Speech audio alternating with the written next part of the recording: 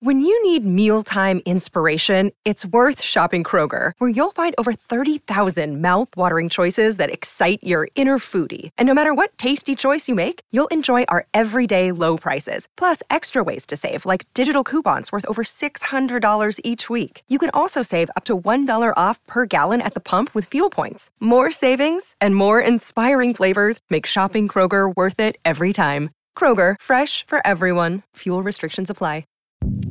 Hi, this is Dahlia Lithwick, host of Slate's legal podcast, Amicus.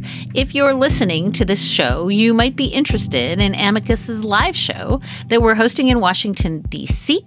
on Tuesday, May the 14th.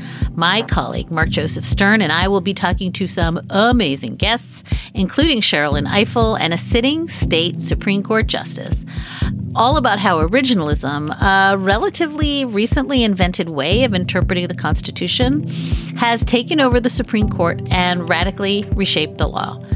It's been doctrinal rocket fuel for the conservative legal movement and facilitated the rolling back of abortion rights, the expansion of gun rights, and the obliteration of the separation of church and state. And as another wildly consequential Supreme Court term careers to its end, the court's originalists are on a tear. But there's something you can do about it, and we hope you'll join us in D.C.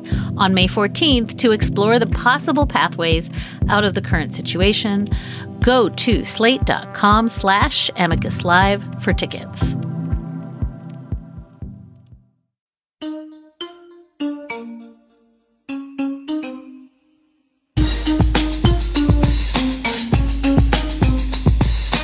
Welcome back to Hit Parade, a podcast of pop chart history from Slate Magazine about the hits from coast to coast. I'm Chris Molanphy, chart analyst, pop critic, and writer of Slate's Why Is This Song Number One series. On our last episode, we talked about the curious history of Milli Vanilli, now regarded as pop music's biggest fraud ever. But as far back as the 70s, group creator Frank Farian was already experimenting with non-singing frontmen, as in his Europop group Boney M. That disco-era act didn't score any big hits in America, but Farian's 80s project, fronted by non-singing frontmen Rob Pilatus and Fabrice Morvan, was scoring a string of massive US hits. The only question was whether Rob and Fab could keep the charade going as Milli Vanilli grew ever bigger.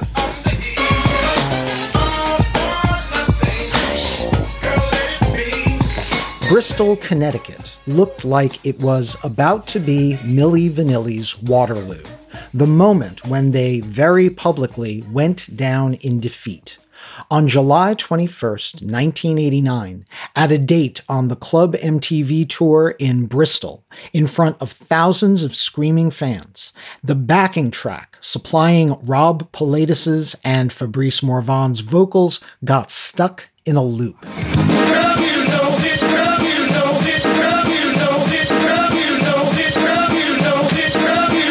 This piece of footage is the most damning evidence in the Milli Vanilli story.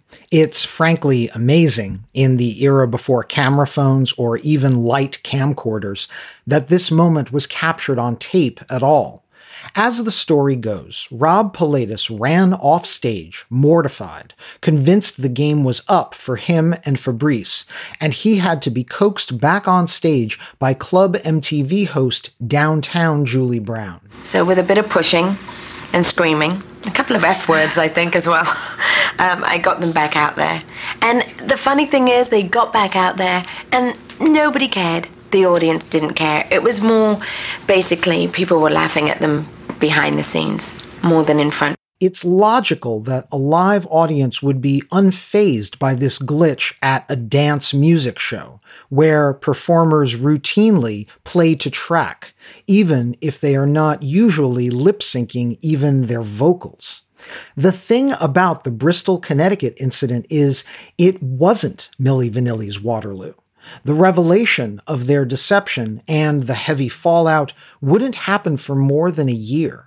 Maybe that was because, as of 1989 and 1990, hit dance records with selectively hidden vocalists were becoming commonplace, particularly among acts that originated in Europe.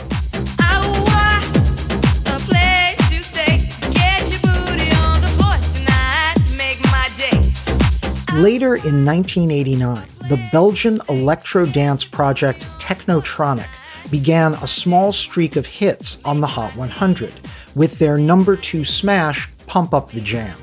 The full credit for the hit read Technotronic featuring Feli. That was Congolese model Feli Kalingi, who lip-syncs the vocals in the video for Pump Up the Jam. But the actual vocals on the track were by Ya Kid K, a deliberately unglamorous rapper and singer who preferred to dress in street fashion. Technotronic didn't take long to become more truthful. By the time of their follow-up hit, Get Up Before the Night Is Over, Ya Kid K was appearing in the video, and later singles credited her as the featured artist. Somewhat more contentious was the situation with Italian house music group Black Box, an act whose very title suggested a kind of mystery about who exactly was performing. Black Box's debut single, the 1989 global hit Ride on Time,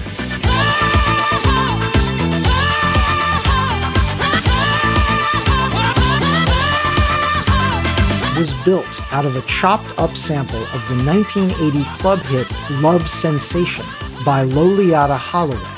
By the way, that's the same hit we told you about in our Featured Artists episode of Hit Parade, because Holloway's jam later also became the basis for Marky Mark's Good Vibrations. It's such a good vibration, a feeling that I know so well. When Black Box couldn't clear the sample of Holloway singing, they hired a session vocalist, Heather Small, to simply re-sing Holloway's part. You're such a temptation. You just walk right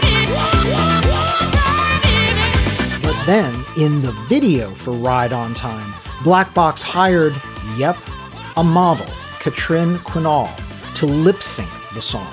So, a vocal that had started as Loliata Holloway's and had been re-recorded by Heather Small was performed without either of them for the cameras. Unchastened a year later, when Black Box had their US chart breakthrough with the hit Everybody, Everybody,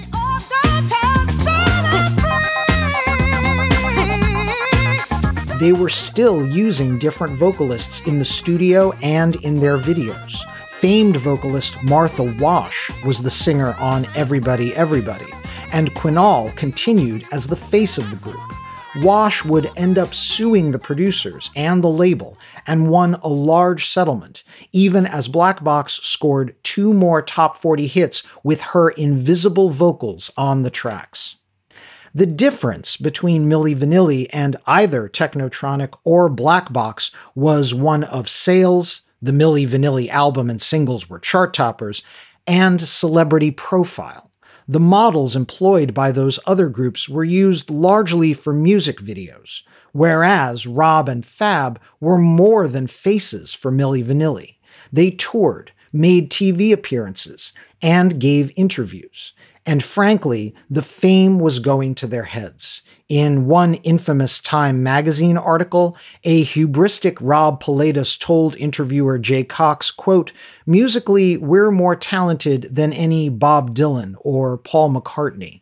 Mick Jagger, his lines are not clear. He don't know how he should produce a sound. I'm the new modern rock and roll. I'm the new Elvis," unquote.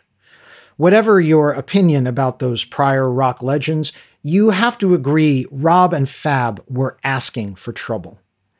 One other big difference between Milli Vanilli and other contemporaneous dance pop acts was the bona fides of their songs. Well, one song in particular, anyway.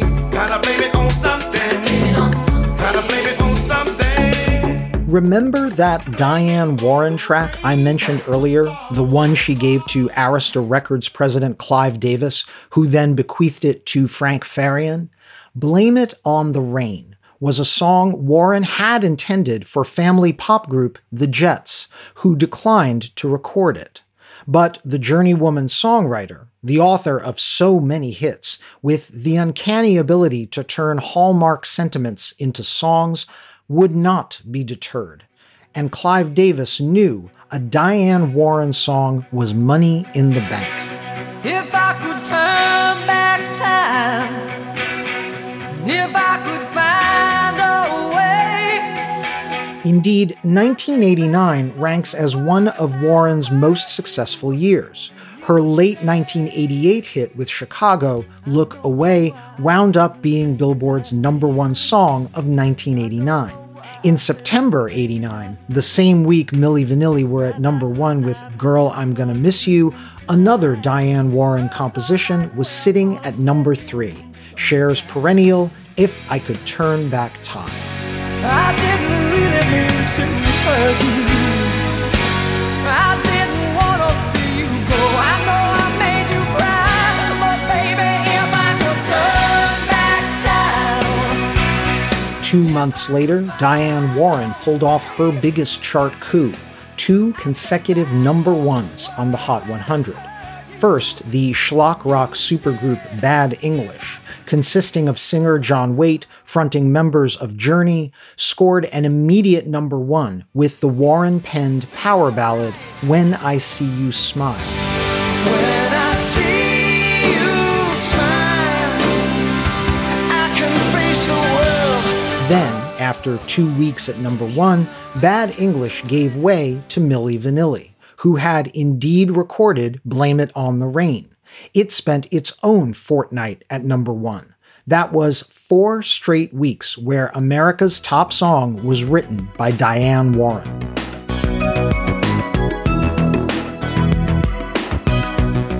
Decades later, in an interview about her songwriting career with Rolling Stone, Diane Warren said simply, quote, "Whoever sang that song, I love it," unquote. To be precise, the main verse vocal appears to be the work of Brad Howe, who is then joined on the chorus by John Davis, Frank Farian's other ghost vocalist. And Howe does indeed do a stellar job singing the song. Now you wish that you should have her, and you feel like such a fool, you let her walk away. Blame It on the Rain is arguably the most enduring Milli Vanilli hit of all, the one you're likeliest to still hear on the radio decades later. It was the group's 3rd consecutive #1 hit, and their 2nd to go platinum after Girl You Know It's True. Rain also pushed the Girl You Know It's True album by January of 1990 to a stunning 6 million in US sales. Beyond these chart and sales achievements, Blame It on the Rain, more than any of Milli Vanilli's hits, gave them the stamp of industry legitimacy. Even after the whispers in the business coming out of the Bristol, Connecticut incident, the fact that the so-called duo had reached the top not only multiple times, but culminating with a song by one of the industry's most celebrated songwriters, made Milli Vanilli seem legit. That sense of legitimacy might help explain what began happening in the winter of 1990. American Music Award. And the winner is... what? Milli Vanilli. It started with the American Music Awards, the less prestigious of the annual music awards shows, where prizes were determined by an industry cabal. Later, the AMAs would be turned into a kind of People's Choice Awards of music. Whoever did the voting in 1990, Milli Vanilli took home the Favorite Pop Rock New Artist Award, defeating hard rock band Living Colour, Look in my eyes, what do you see? and the George Harrison-fronted supergroup The Traveling Wilburys. You're the best thing that I've ever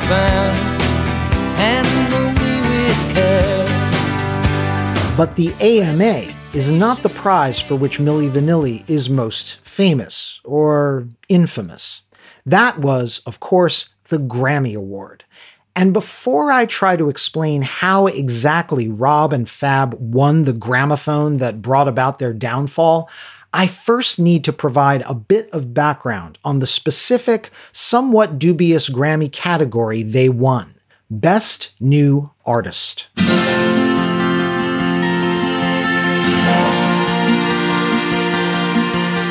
To this day, Best New Artist is considered one of the Big Four prizes at the Grammys, alongside Album, Record, and Song of the Year.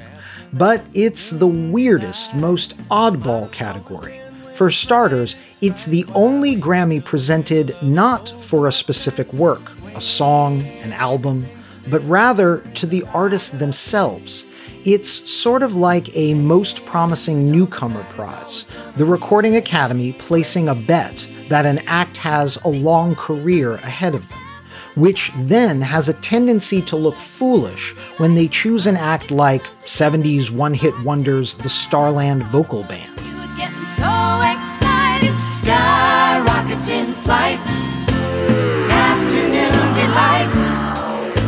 The members of the Starland Vocal Band themselves called their Best New Artist Grammy a curse. Quote, "the kiss of death," said singer Taffy Danoff. Maybe that's also because the prize tends to go to the schlockiest, most middle-of-the-road act in the category. Like in 1963, when The Four Seasons and Peter, Paul and Mary were beaten for Best New Artist by Robert Goulet. My love, please kiss me. Arrivederci, amore. Kiss me. Or in 1981, when Christopher Cross took the prize. I mean, hey, we here at Hit Parade love our yacht rock, but he won over the Pretenders. And Cross himself has said that Best New Artist, out of all the Grammys he won that night, was a particular albatross on his career.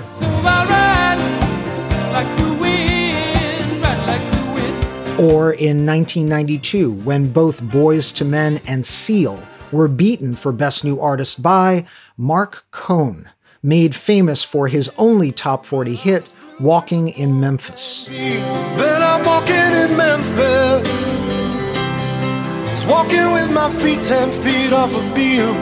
Or, lest we forget, 2014, when a murderer's row of Kendrick Lamar, Casey Musgraves, James Blake, and Ed Sheeran were all defeated by Best New Artist winners Macklemore and Ryan Lewis. I'm gonna pop some tags, only got $20 in my pocket. I'm hunting, looking for a come up. This is being awesome. It's easy to pick on the Best New Artist winners whose careers fizzled out. Some legitimately great acts took that Grammy, like Carly Simon in 1972.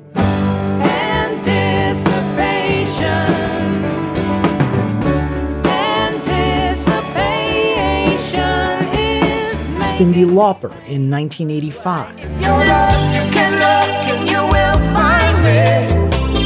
Time after time. And Lauryn Hill in 1999. No matter how big we grow, you always seem to let me know it ain't working, it ain't working, it ain't working. But even in these cases, the award is no guarantee of career trajectory. Simon had a roughly 10-year run as a reliable hitmaker. Lauper's platinum phase lasted less than half a decade. And Hill, famously, has never recorded a studio album follow-up to her now legendary The Miseducation of Lauryn Hill. So even for the greats, Best New Artist is just a strange prize, one that is trying to project forward in time, rather than simply reward a musical work that already happened. This brings us back to the Best New Artist competition of 1990. The fact that Milli Vanilli were in the category at all probably had something to do with the hit they had right around voting time, the Diane Warren penned Blame It on the Rain.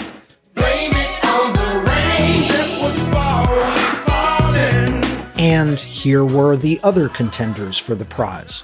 Folk rock duo The Indigo Girls, Unless I seek my source for some definitive, closer I am to find, yeah. gravel-voiced rapper and hitmaker Tone Loc, But that's what happens when bodies start slapping from doing the wild thing.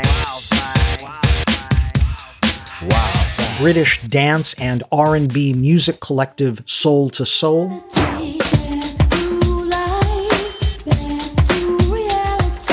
and Swedish-born, American-raised rapper and singer Neneh Cherry.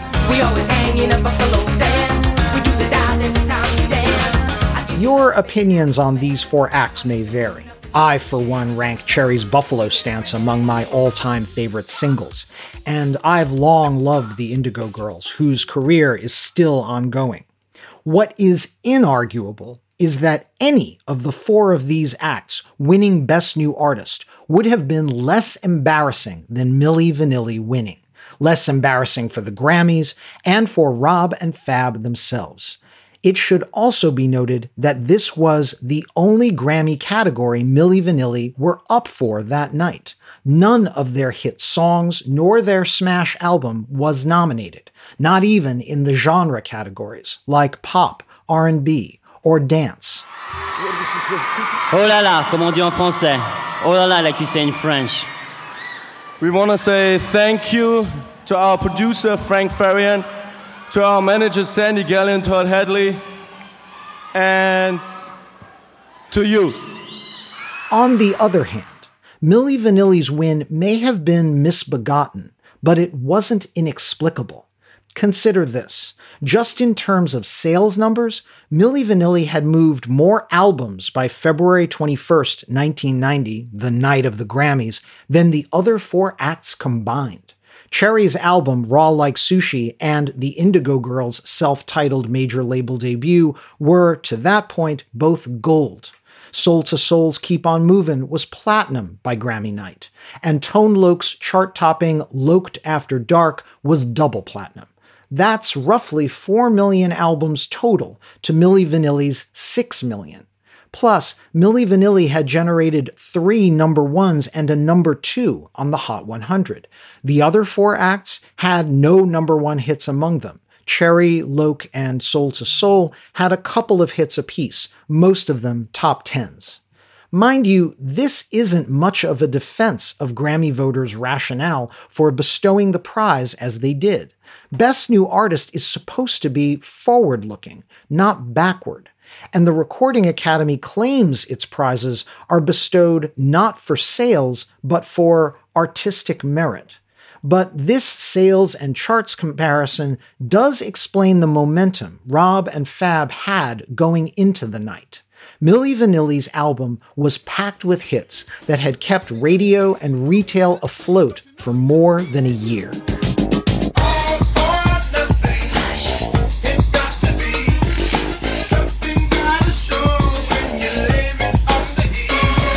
Indeed, Milli Vanilli were not even done scoring hits. The same week they won the Grammy, one more hit from Girl You Know It's True reached its peak.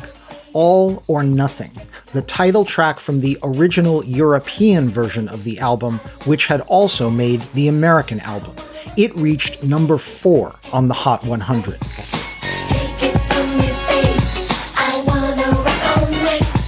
But even this last hit was not an unqualified victory. Later in 1990, Canadian singer-songwriter David Clayton Thomas, lead singer of late 60s hitmakers Blood, Sweat and Tears, realized that All or Nothing bore more than a passing resemblance to BST's 1969 number 2 hit, Spinning Wheel. As in, the chorus melody of both songs was identical, note for note. What goes up must come down. Spinning wheel, got to go round. Talking about your troubles, it's a crying sin. Ride a painted pony, let the spinning wheel spin. So, Clayton Thomas would sue Frank Farian over the copyright violation. the matter was settled, with Clayton Thomas belatedly paid for the infringement.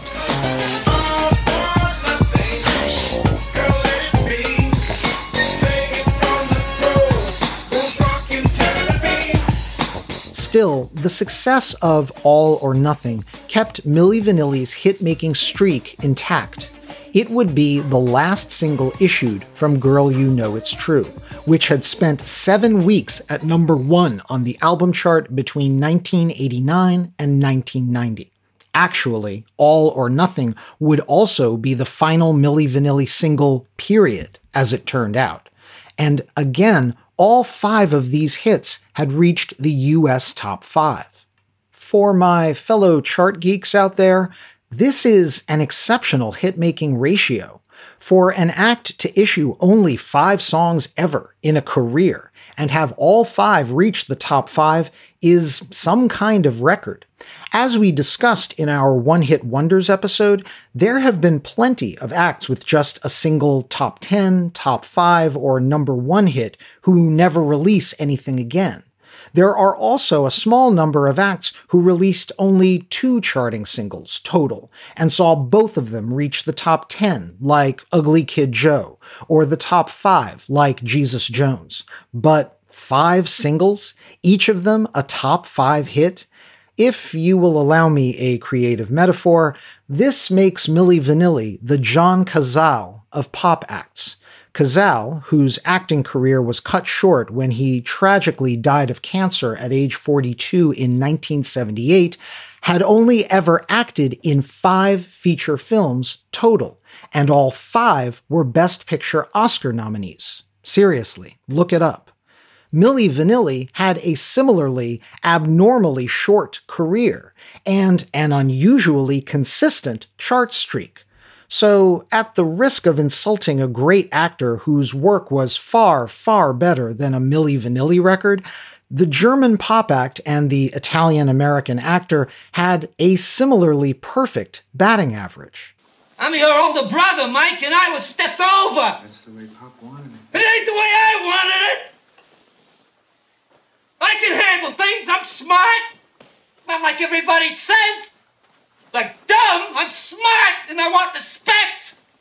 As it turned out, Rob Pilatus and Fabrice Morvan were not much smarter than Fredo Corleone. And like him, their career was about to be snuffed out. Apple Card is the perfect cashback rewards credit card. You earn up to 3% daily cash on every purchase every day. That's 3% on your favorite products at Apple, 2% on all other Apple Card with Apple Pay purchases, and 1% on anything you buy with your titanium Apple Card or virtual card number. Visit apple.co/card calculator to see how much you can earn. Apple Card issued by Goldman Sachs Bank USA, Salt Lake City branch, subject to credit approval. Terms apply. Judy was boring. Hello. Then Judy discovered ChumbaCasino.com. It's my little escape. Now Judy's the life of the party. Oh, baby, mama's bringing home the bacon. Whoa, take it easy, Judy. The Chumba life is for everybody. So go to ChumbaCasino.com and play over 100 casino-style games. Join today and play for free for your chance to redeem some serious prizes. ChumbaCasino.com. No purchase necessary. Void where prohibited by law. 18+ terms and conditions apply. See website for details. Over the summer of 1990, Frank Farian stalled for time by releasing a US remix album with the creative title Milli Vanilli, The Remix Album. It contained marginally different versions of all 5 of their American hits, plus tracks from the original European Milli Vanilli album that hadn't made the cut for the American LP. Songs like Boy in the Tree.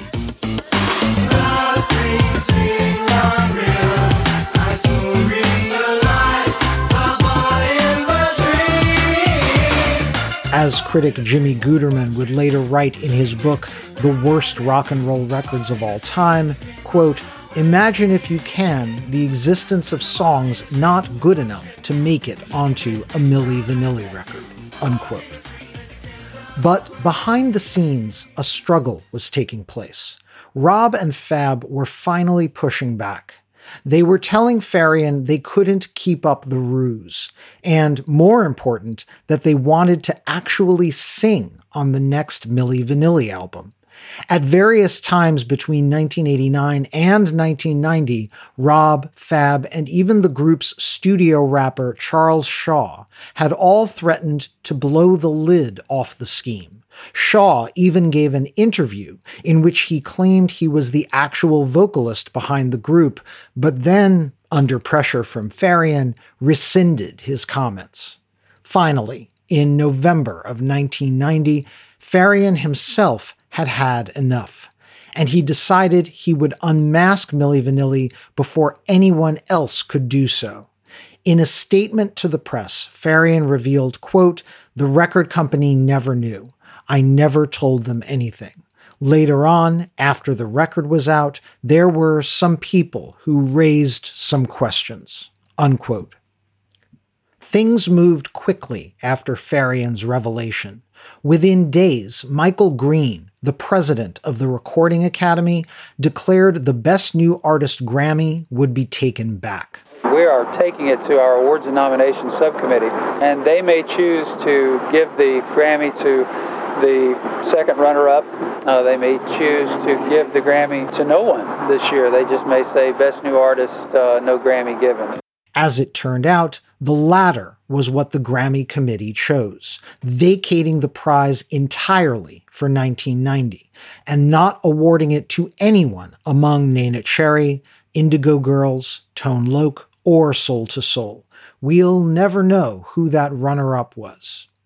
Less than a week after Farian's revelation, on November 20th, 1990, Rob Pilatus and Fabrice Morvan, accompanied by a lawyer, held a press conference that was a feeding frenzy of reporters and photographers. Even MTV's unflappable newscaster, Kurt Loder, was taken aback. Milli Vanilli did demonstrate a lot of guts in showing up at a press conference in Los Angeles last Tuesday to confront a room full of reporters who were definitely out for blood. We ended it. Rob and Fab ended Milli Vanilli, not Frank Farian. We told him, if we can't sing on our record, you have to go on the press and say that we don't sing, because we couldn't break out of our contract. So we had to pressurize him. We finished this game. Brad Howell and Sean Davis are the real singers, and I think they should get this Grammy. So we give this Grammy back now. There were repercussions for everyone involved in the scandal. Arista Records wound up settling a class action lawsuit among buyers of the Milli Vanilli album. Interestingly, only the liner notes of the American edition of the album, not the European All or Nothing, listed Rob Pilatus and Fabrice Morvan as vocalists, which made Arista liable.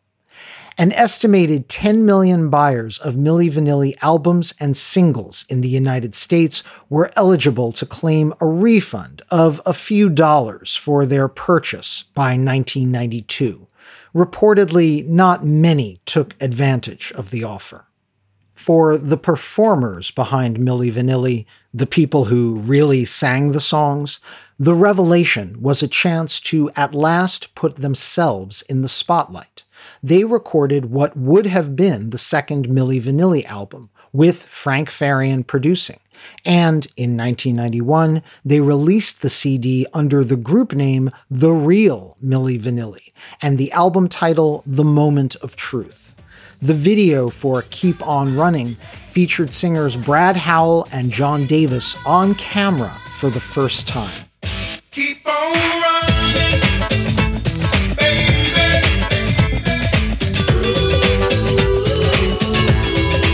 The album was only issued in a few countries, all outside of the US, and it only charted in Germany. The Real Milli Vanilli soon disbanded. And what about Rob and Fab? They wanted to prove they could really sing. They moved to LA, recorded an album called Rob and Fab, many of whose songs were co-written by Fabrice Morvan, and they released it in 1993 only in America on the very small Joss Entertainment label. They promoted it by appearing on the Arsenio Hall show and even shot a video for the single We Can Get It On. So what's the mental you, girl? Oh, if you want to get it on, then tell me now. Reportedly, the Rob and Fab album only sold 2,000 copies total, even worse than the real Milli Vanilli's album. If Frank Farian was craven, he was ultimately correct. The combination of his ear for pop hooks, Rob and Fab's stage presence, and the studio musician's chops were what made Milli Vanilli a success. The whole was far greater than the sum of its parts. The rise and fall of Milli Vanilli was remarkably swift, barely 2 years, boom to bust. But the Milli Vanilli approach, that rap-informed dance pop style, that proved far more enduring. A lot of chart-topping music in the early 90s sounded like hipper permutations of Milli Vanilli.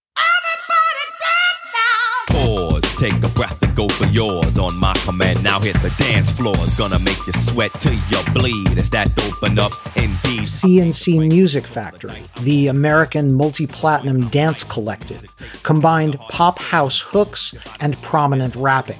They even got into their own hot water by having a model lip sync to vocals by Martha Wash. Or how about these guys, who, like Frank Farian, originated in Germany?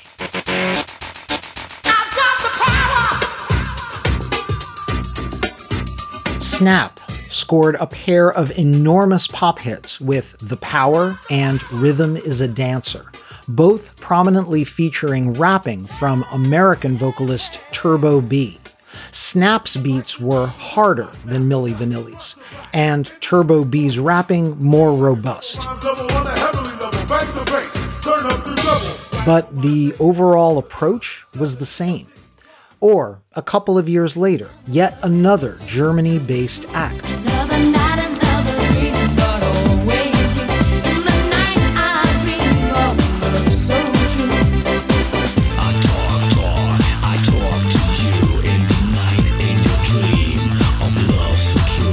The Real McCoy, a Berlin-based Eurodance group whose debut album and single, both titled Another Night, went platinum in America in 1994.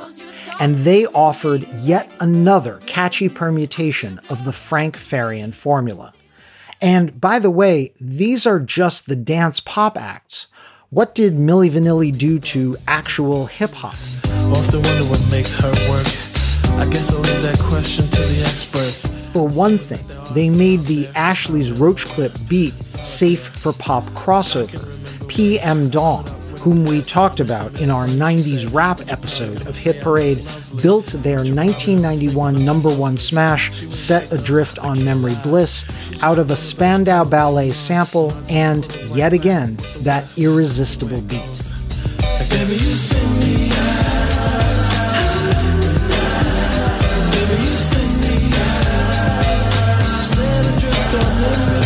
Even among rappers who didn't borrow that beat, Milli Vanilli arguably opened top 40 radio playlists to more melodic rap, like Naughty by Nature's top 10 smash OPP, a street-savvy rap track that would have been a harder sell at pop radio in 1988 than it was in 1991.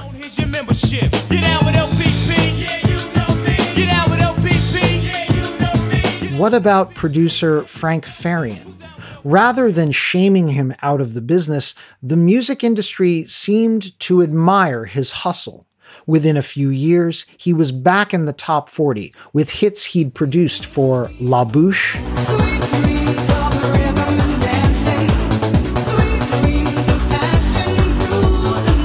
and their sister project, Le Click.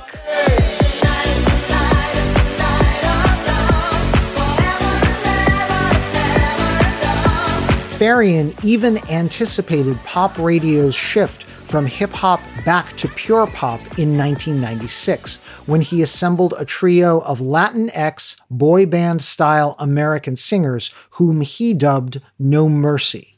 Their single, Where Do You Go?, was a top 10 hit around the world, including number 5 in America. Where do you go, my lovely? Where do you go? Virtually everything Frank Farian conceived for Milli Vanilli became more commonplace on the charts in the decades to come. Pop acts with deliberately phony frontpersons.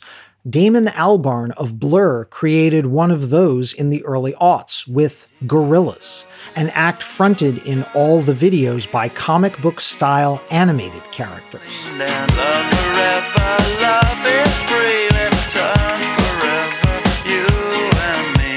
Or acts that use backing tracks and get caught lip syncing in a live setting. Ask Ashley Simpson how that worked out for her on Saturday Night Live in 2004. On a Monday, I am waiting.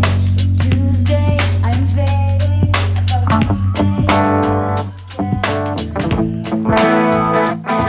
Farian even institutionalized the subgenre of hip-hop now commonly called the club rapper. Acts that do rap but are aiming more for the dance floor than the street. Kingpin club rappers of the 21st century have included Flo Rida,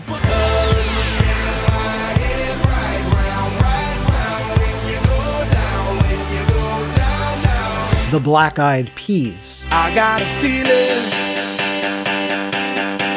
that tonight's gonna be a good night. And LMFAO. I'm sexy and I know it. Like Jim Steinman before him, Frank Farian's array of pop hits eventually made it to the stage. A jukebox musical called Daddy Cool: The Musical made its debut in London's West End in 2006, featuring mostly songs from Farian's Boney M years, but also several hits made famous by Milli Vanilli. And now it just don't feel the same. You gotta blame it on something. You gotta blame it on something. Blame it on the rain. The show wound up touring Europe for years, and Milli Vanilli hits like Baby Don't Forget My Number were translated into several languages, including German and Dutch. Bye, bye, bye, bye, bye, bye, baby. Wie kan ons iets maken? As for the frontmen of Milli Vanilli, the epilogue to their moment commanding the zeitgeist was far more poignant. After the failure of the Rob and Fab album, Rob Pilatus spent the rest of the 90s in and out of rehab. The boom and bust cycle of fame deeply emotionally affected him. In the early 90s, he even attempted suicide. Around 1997, Frank Farian, guilt-ridden over Rob's condition, bailed Pilatus out of jail after an attempted robbery, and he even began working with Rob and Fab again for a potential Milli Vanilli comeback. But the potential comeback was short-lived. On April 2nd, 1998, Pilatus was found dead in a hotel room in Frankfurt, the victim of an overdose of prescription drugs and alcohol. And what about Fabrice Morvan? The surviving half of the Milli Vanilli duo may not have been a good enough musician to sing on his smash 1989 album or make the Rob and Fab album a hit in 1993. But he stuck to his music, and eventually, in 2003, he released a fairly well-received solo album called Love Revolution. You just got to believe it. We'll set you free. Set you free. Join the love revolution. A decade and a half later, Belgian house music DJ Jerry Ropero invited Morvan to do the vocals on his European club hit Celebrate. I like the way you make me feel. perhaps the most touching moment for Fabrice Morvan in the last decade occurred on a German talk show in 2015. Fab was invited onto TV host Carmen Nabel's program to sing alongside John Davis, one of the two singers who recorded all of Milli Vanilli's music back in the day. Fab's vocal skills in the intervening 25 years had improved considerably, and he and Davis performed a live medley of Milli Vanilli hits. The German crowd sang along. Many of them appeared to know every word. And for those few minutes, as Fab and the man whose vocals he lip-synced to all those years ago sang together, for real, well, you know it was true. Girl, you know it's true. Ooh, ooh, ooh, I love you.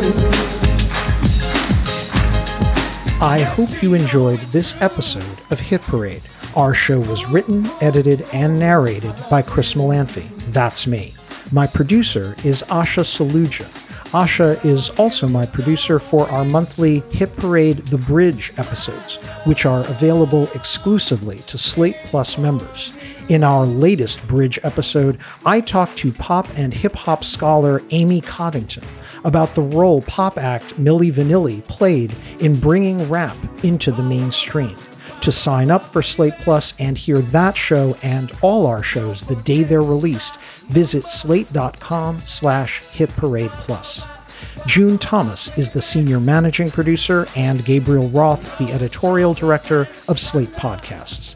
Check out their roster of shows at slate.com/podcasts. You can subscribe to Hit Parade wherever you get your podcasts, in addition to finding it in the Slate Culture feed. If you're subscribing on Apple Podcasts, please rate and review us while you're there. It helps other listeners find the show. Thanks for listening, and I look forward to leading the Hit Parade back your way. Until then, keep on marching on the one. I'm Chris Molanphy. Blame it on the rain that was falling, falling.